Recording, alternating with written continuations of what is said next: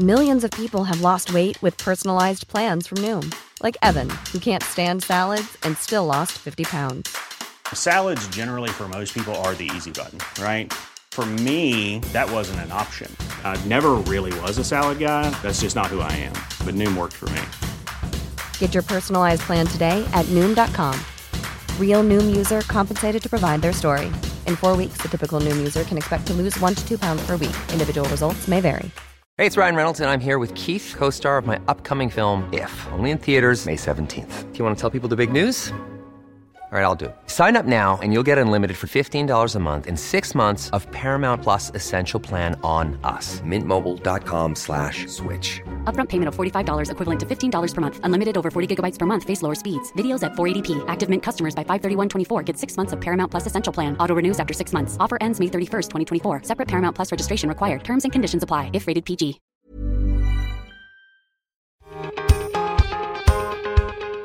Hello, you're listening to The Future of Media Explained with me, Dominic Ponsford. This week, we're going to find out about magazines in the metaverse.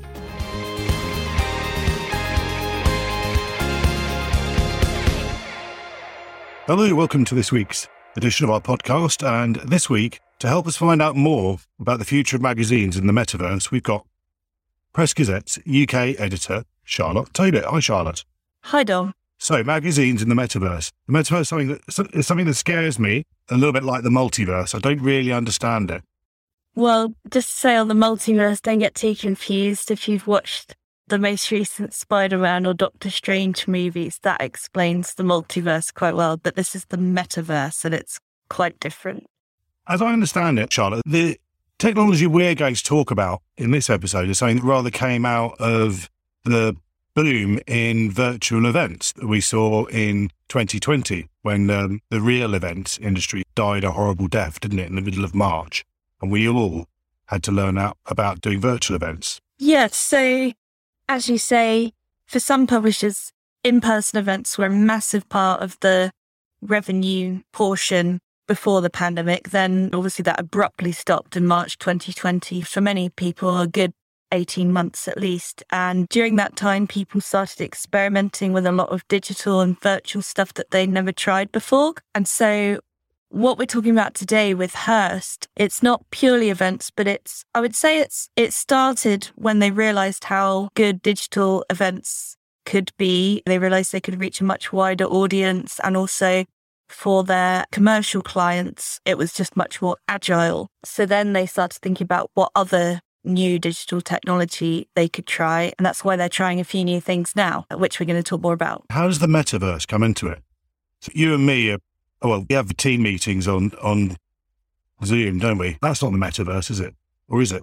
Not really. So although some people say that social media is a type of metaverse, but it's not really what people actually mean when they say it. One very basic definition is that it's basically shared virtual environments, basically meaning it should be like immersive and interactive where people can access the internet. So it's this Web 0.3 at the moment. Web 2 is the internet and interactive internet as we use it at the moment with social media and stuff and being able to leave comments and go on websites and stuff. But Web 3's so much more immersive, and that's the sort of thing we're thinking about now. So it's creating a virtual environment around you effectively.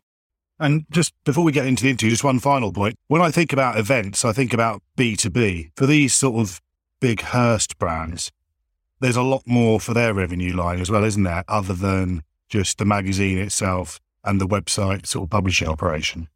Yeah, absolutely. So just for example, some of their massive events that they've been running for many years, Harper's Bazaar Women of the Year Awards. They've got country living shows that go around the country. Got Women's Health Live, where they can do fitness stuff in person. So the way that they've defined that and the way why I think that's particularly relevant is they said that those events serve as a physical destination for consumers to explore their favourite brands. And each one's carefully curated with the essence of the title in mind. That works. If you translate that to an online environment, then that's when you're thinking of everything around you fits the brand, but you're on a computer but it's more than a website. That's how I'm translating that to digital in my head. I feel like what I need is a way to do digital things, digital events, digital interaction, which is better than what we've had. Because I think virtual events were okay, weren't they? But they can end up feeling a little bit like a Zoom call, which is not the most fun. So the reason why the metaverse stuff is more than just a Zoom call, the reason why I emphasize the word immersive is, it should feel a bit more like you're there. So for example, some of the things that Hearst are doing, which they're going to talk more about in this interview, is AR, which stands for augmented reality, and they're experimenting with that a bit. So for example, one of their brands is Good Housekeeping.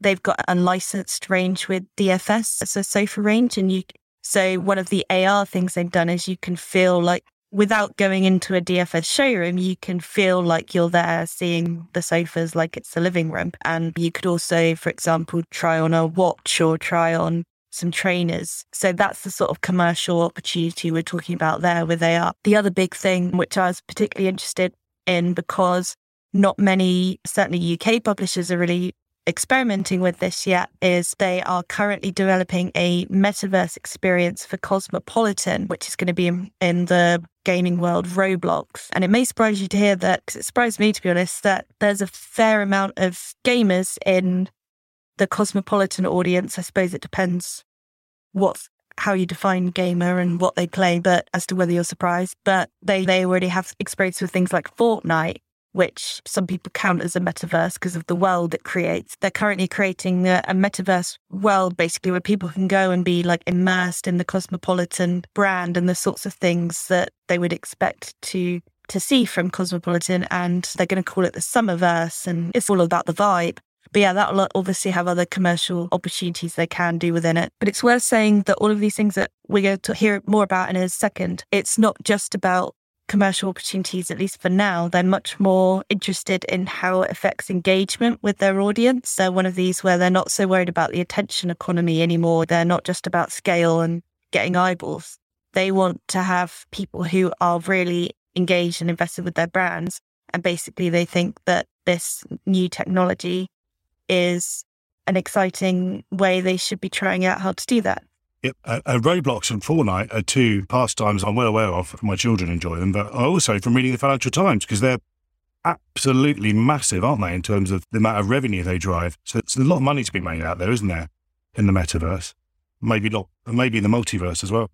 Maybe. That's what Hearst want to find out. And that's why it may be a thing to watch for other publishers. But I would say, because I've heard this as well from other sort of industry experts, that it's worth publishers thinking about it now and dipping your toes in, because there's no point in just waiting and seeing how others do, because then you'll be quite behind in terms of figuring out how it all works and how it could best benefit you. Like, it's better to just have a go, and then if it doesn't work, you've probably not lost that much. You've still got to make sure you're investing in your other, subscriptions, first party data.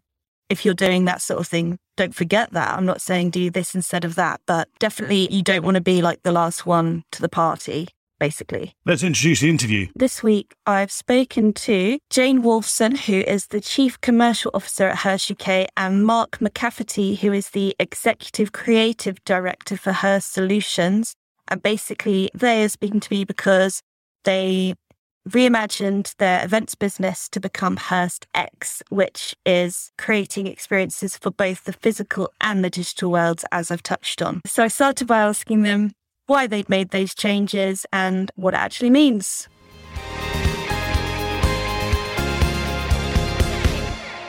Hearst UK have obviously been synonymous with the world-class events for many years now, over 20 years. It was in its original guise as Hearst Live. We've obviously always attracted loyal audiences. And I think what happened was when the pandemic happened, it allowed us to, it forced us into having to reimagine how we did physical events. And that meant that we were able to experiment and move our physical events online really quickly. In fact, in the pandemic, I think we had Women's Health Weekenders, and they moved from physical events to virtual events literally overnight. And that allowed people to engage in fitness exercises, amongst other various exciting talks, etc., online. And that was the first time it was done. So it was pretty basic when we first started it. We just moved it online and used a platform to do that.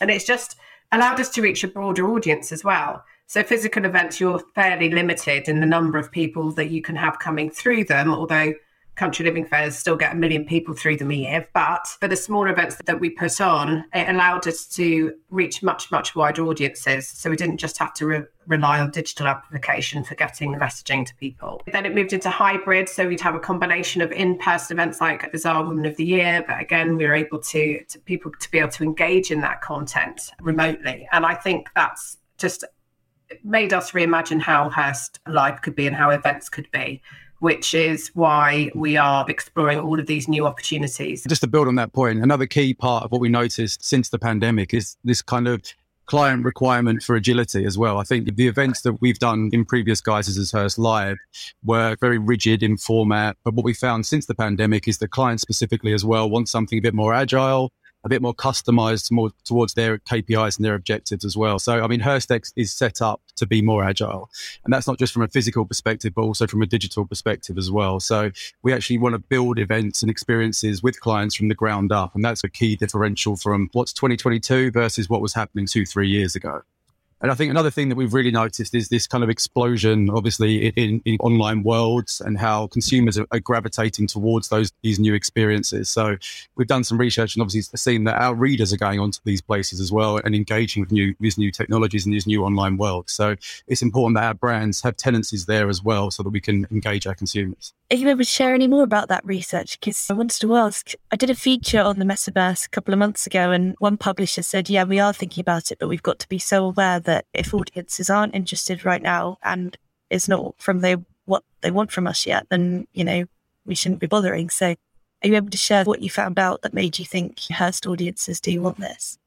Yeah, probably the most interesting piece of that research that we've run is the fact that out of all of our brands, and that includes Digital Spy, which is obviously a massive TV, movies and gaming website, that our biggest proportion of gamers come from that Cosmo audience, which I think is quite interesting from a kind of preconception perspective. You may not necessarily think that Cosmo was going to have that big kind of heartland of gamers.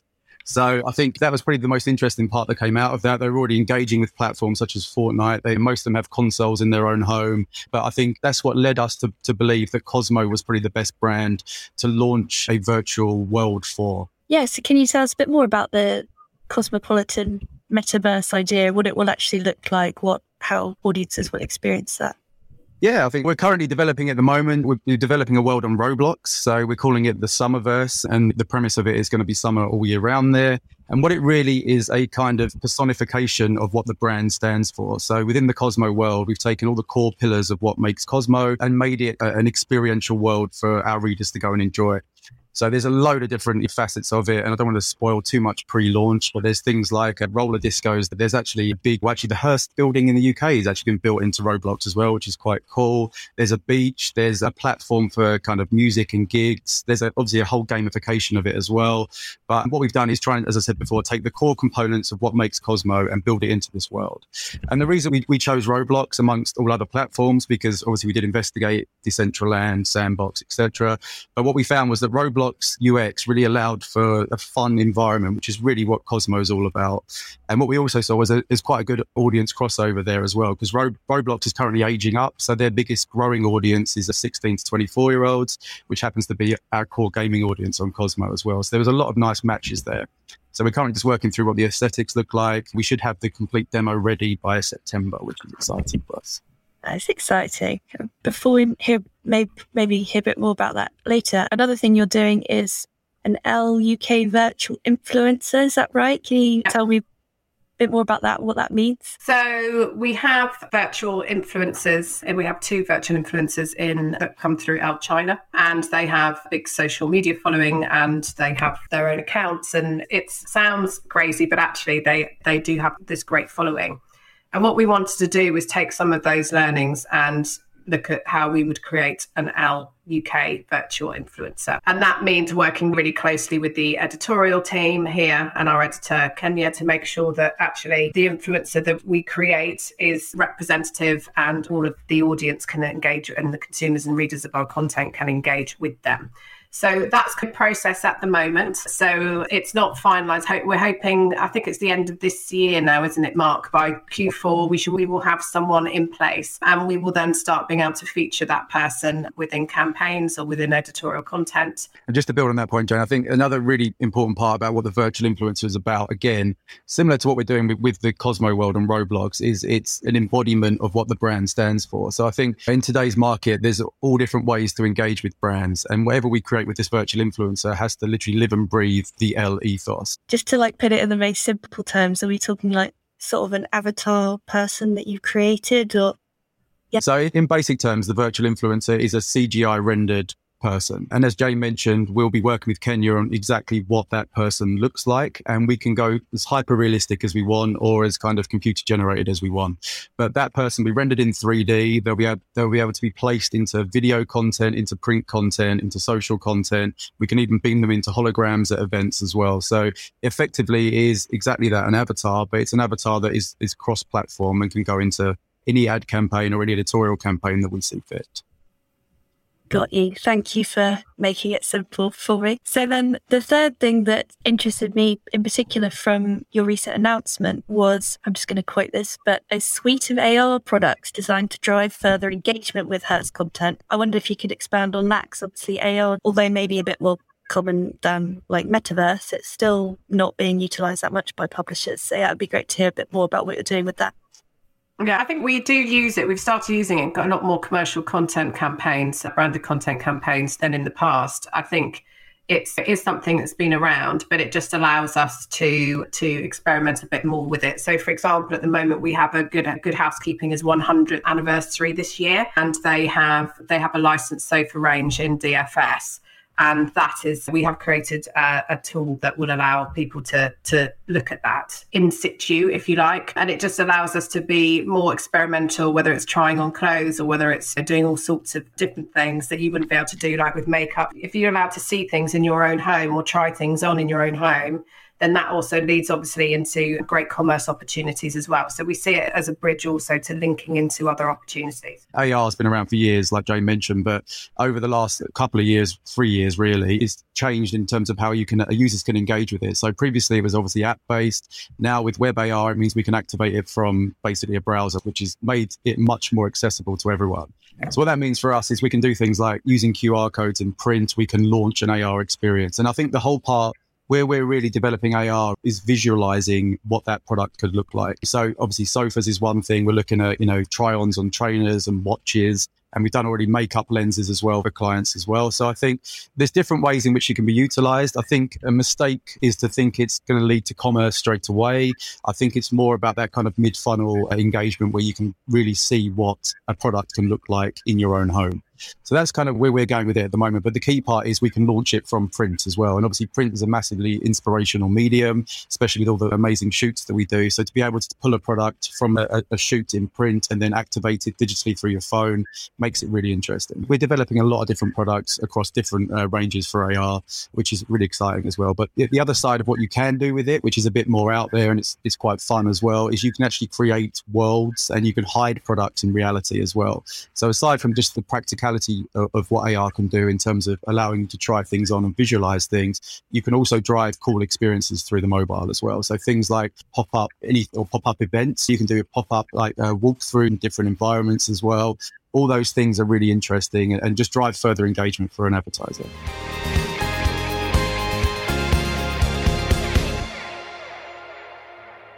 From The New Statesman comes a new podcast, Audio Long Reads. The best of our reported features and essays, read aloud. Featuring writing from our authors, including Ian McEwan on wrestling with Orwell's Inside the Whale. Might we reasonably assume that there is no longer an inside to the whale? That the creature lies stranded on the beach, as whales sometimes are?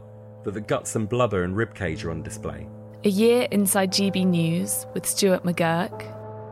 At first, the problems weren't ideological, but practical, technical, and quite, obvious. and Maria Wilczek on Belarusian football fans who took on Alexander Lukashenko. After the August 2020 protests, hundreds of ultras were roughed up and held in custody. One was later found dead in suspicious circumstances. Ease into the weekend with our audio long reads, published every Saturday morning. Just search Audio Long Reads from The New Statesman wherever you get your podcasts.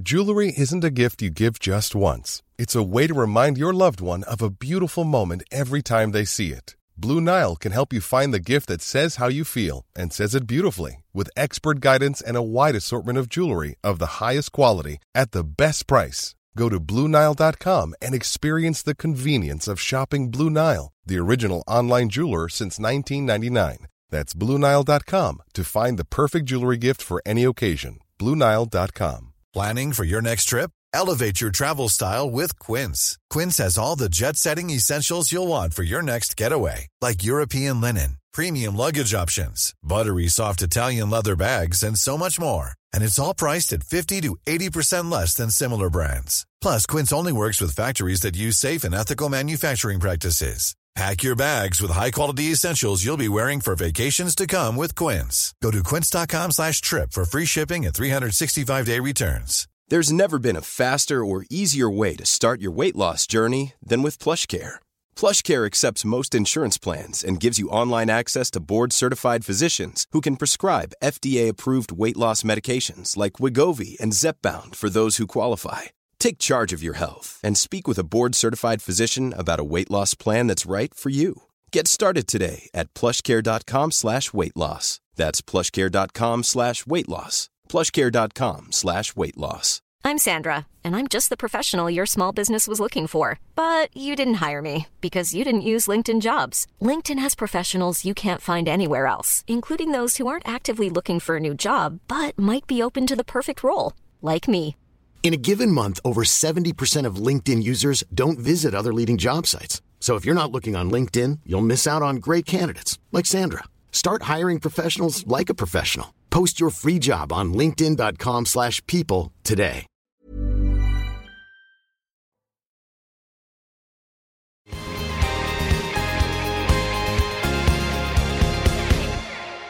You talked there about how it's become more accessible. I'm guessing AR probably more so than some of the other things. So I'm just thinking, for example, like maybe the cosmopolitan metaverse, but any of this really. Are you relying on your audiences having a certain type of technology, or are you able to reach them with technology that just everyone has now? Mark mentioned QR codes just now.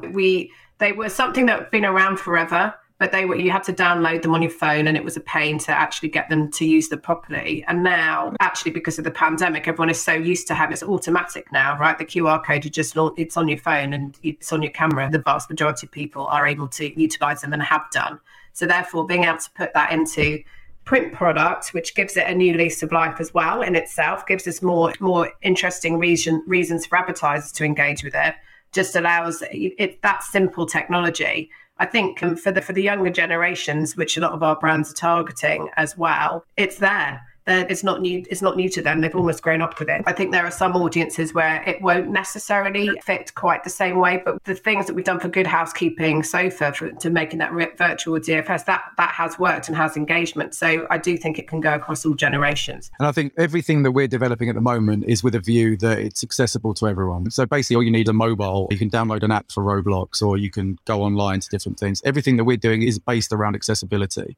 But obviously, there are future platforms such as Oculus where you get probably a deeper engagement, but obviously there's not as many people that actually own the Oculus headset at the moment. Even though it's skyrocketed in the last 2 years, it's still not a kind of an everyday household item. We've obviously touched on the audience demographics and how it's maybe particularly good for young people, but hopefully reach others as well. So that's the audience side of things. How about the revenue side of things? In terms of the briefs we get through from agencies and clients, 9 times out of 10, they're always looking for something engaging that's not traditional as well. So I think it's what we've developed with Hearst X is a suite of products that will excite and engage users on new platforms as well. And I think from a brief perspective at the moment, the main thing that advertisers really want now, scale is available everywhere. But what they really want is true engagement. And everything that we're trying to develop as part of Hearst X will answer that part of the brief in terms of driving pure engagement, enjoyment for the brand. And I think in terms of obviously revenue side of things, if you can deliver that for a client, you're going to convert a lot more pitches than you would do if you're just going with traditional media. And I think for other publishers out there at the moment, it's not just about innovating for innovating's sake. The point is that this engagement piece is really important now. So I think if you can develop an audience and a following on these new platforms, you're going to get the payback is true engagement because people are spending a lot more time. They would be just viewing an article or a pre-roll ad, like engaging in actual worlds or having fun with a kind of brand and a brand experience. There's a whole thing around the attention economy at the moment, and this kind of plays into that as well. And the reality is, at this point, are we going to say that there's going to be tons of revenue? It helps enhance what we're already doing. But as people, we want to encourage advertisers to come along with us and test and learn along the way as well. There's a lot more new tech that we want to experiment with, and we'd love advertisers to join in with that. I do think there is longer term, there is definite revenue potential, which is very big. And I think that's the way we need to focus on it. For now, whilst we're in our launch phase, it's additive to the fantastic, brilliant work that we already do from a co-branded content point of view. But it's necessary. It's necessary for us to innovate, to stay ahead, to always be on the front foot. Cool. And is it all branded content in particular, or other types of, for example, could you have adverts in the Cosmopolitan metaverse that might be in the print magazine? Everything that we do is cross-platform. So when we get briefs, then we will answer them with bearing in mind all of the platforms that our brands are on and looking at all of the opportunities that we have to offer advertisers. And that's whether it's from digital to print to virtual events to physical events to licensing opportunities or accreditation. There's so much that we have to offer that obviously this is part of the mix. And yeah, of course, if we can have a live gig in the Cosmoverse, we'd also want people to be able to potentially physically go to that gig, but it's also playing there. There's so many different opportunities. That's what makes it really exciting. Yeah, I think just to build on that, what we have scoped for is that in the Cosmo Summerverse specifically, you can have a static billboard display ad in the Cosmo world if you wanted to, or at the same time, we could actually build another part of the world for a brand to experience as well. So it's the same as what it is in our print and digital worlds as well. You can go as static to as extreme as you want to. So you talked a bit near the start about why you thought Cosmopolitan, for example, would work and why you at Hearst think some of your brands work. So I was just wondering, to look more widely at what you've learned so far, do you think lots of this would apply to other publishers? And if so, do you think there are certain types of publisher it would and wouldn't work for? It's a really interesting question. Obviously, I think the difference between our brands and potentially like a news brand, for instance, is that I think, without doing a disservice to news brands, our brands really are individually passion point led. So I think it's very simple to create this kind of online world that personifies what the brand stands for. I think if you're a bit more of a generalist in terms of media, it's going to be difficult to create a kind of world that really does represent what your brand stands for. Yeah, publishers need to be future thinking. And I think that us experimenting is allowing us to engage with people in new and different ways. That's got to be a good thing. Now, what's right for our brands isn't necessarily going to be right for other people's brands, but they have to, in my view, we all have to be looking at what's the next thing and how can we make that a reality for the business. And we want to be forever engaging our audiences, which I'm sure we will be through our amazing brands, then that's what we have to do. I mentioned I'd written a piece relating to this sort of technology a couple of months ago. I had a sort of a critical and a more hesitant person in there saying that maybe publishers should stick to thinking about things they still need to figure out, like subscriptions and first-party data strategies, etc., and TikTok and blah, blah, blah. So I'm guessing your response will be sort of, well, why can't you do it all? But yeah, I wondered if you had any thoughts in response to that. Yeah, no, you absolutely have to do it. By us doing this from a commercial perspective doesn't mean that we're not also looking at memberships. We're not also looking at commerce programs or whatever it might be. We have to be representative. At the end of the day, our brands are here to serve our consumers and to allow them to get more out of life. That's what we say as Hearst UK. So in order for them to do that, they need to be where their customers are, where their consumers are. And so we have also a responsibility as content providers to make sure that we are in all those places. And that's what part of this is about. So yes, of course, you don't do one and then not do the other. You try and do everything, obviously with prioritization and making sure that it is right for your audiences. But for us personally at Hearst UK, we have such a breadth of audience that we have to be playing in all the spaces. I thought it'd just be good to get some final thoughts from all this, sort of looking forward, maybe 2 thoughts in particular. One, so I'm guessing that you don't see it as just a fad. You think that this is going to be a long-term thing, and therefore it's good to be getting in now. And B, if the things that you're already thinking about now that you've shared with us today, if they go well, you're going to be doing lots more. What's really interesting at the moment is that this explosion of working with these online worlds is preparation for what could come in sort of 5 years' time or maybe more. So we spoke about what the actual metaverse will be like. The metaverse is not here as we know it yet. There's gaming worlds that have mini metaverses that you can engage with in. But what we're really talking about is what Web3 is going to look like, and when is it going to come out, and what platform is it going to be on, and how do you need to engage with it? So I think in terms of saying, is this a long-term thing or not? It's a long-term preparation strategy for how to launch experiences in what the future of Web3 could look like. So it's not as though we're saying that we're going to continue investing into Roblox and build thousands more worlds year after year. It's about making sure that we get the UX right and the engagement right as a testing ground for our readers to prepare us for what will come in a few years' time. That would be kind of my advice to a lot of brands getting into it, is that you've got to learn how to build these worlds, how to design them, who to speak to build them as well, to get to grips with obviously managing an audience on a different platform than you used to. I'm really pleased that Hearst UK are kind of investing in this area and allowing us to do all of these new things. But it is so important for the brands. And I think you've actually touched on whether we're doing Cosmopolitan and Ellen, that's what we're focusing on for the kind of virtual world experiences. There is potential to go across other brands within the portfolio if that's what we need to do. And it's just making sure that we understand our audiences absolutely and know what they want from us. As much as us having a responsibility to bring them new and interesting ideas, it's about how they want to engage with our brands.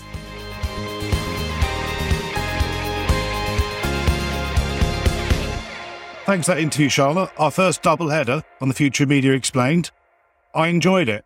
What do you think, though? Do you think this is actually going to amount to some meaningful revenue? I always think with these things, if you're a big brand like Hearst, maybe you can afford to experiment a little bit, but maybe for smaller publishers, they're much more focused on the here and now and getting enough revenue in to keep the lights on and to keep the show on the road. So what do you think is the sort of big take-home from this for maybe smaller brands? At Press Gazette, should we be hosting events in the metaverse? Maybe we should. That's a good question, because obviously they were talking really about consumer brands, not B2B. So I should have asked them directly, will it work for Press Gazette? But no, it's a good point, because obviously I know I was saying before, I don't get left behind. Lots of people can't afford to just try out lots of things. I think probably it depends on what your focus is. If, for example, you're not worried about reaching lots of people, you are worried about having a really good, smaller but engaged community, then maybe it is worth it. Obviously, as we heard, they did do some polling of readers at the Hearst brands to see how interested they already were in like the gaming and technology that they were talking about. So definitely you'd have to check in with your own audience and check that they are interested with it. Like in the past, I spoke to someone at Bauer who said that they are thinking about it, but yeah, they're very conscious that if your audience isn't bothered, then, you know, what's the point? Publishers like to say you have to be where the audience is. If your particular audience isn't going there, then, you know, it doesn't really apply to you. Yeah, so maybe less so for us, I imagine. But I can see why for a consumer brand, you'd probably be crazy not to try it out. I remember when we used to debate about whether or not well, why should publishers be on Facebook? I used to talk to local paper editors. I used to say, well, why do you bother? You just go on there and you get abused by a bunch of trolls. And they're like, well, I know, but that's where the audience is. We can't ignore it. So you have to go where the audience is. Good advice, Charlotte. Thanks, Tom. You've been listening to The Future of Media Explained. With me, Dominic Ponsford, Press UK editor, Charlotte Tobit, and expertly produced by Adrian Bradley. Please leave us a nice review if you enjoy it, and maybe recommend a friend listens too. And you can find out more about all the issues we discuss on here on our website, of course, pressgazette.co.uk. Thanks for listening.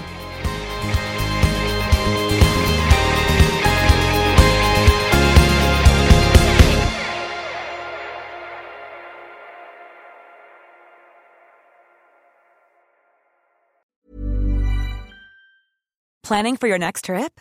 Elevate your travel style with Quince. Quince has all the jet-setting essentials you'll want for your next getaway, like European linen, premium luggage options, buttery soft Italian leather bags, and so much more. And is all priced at 50 to 80% less than similar brands.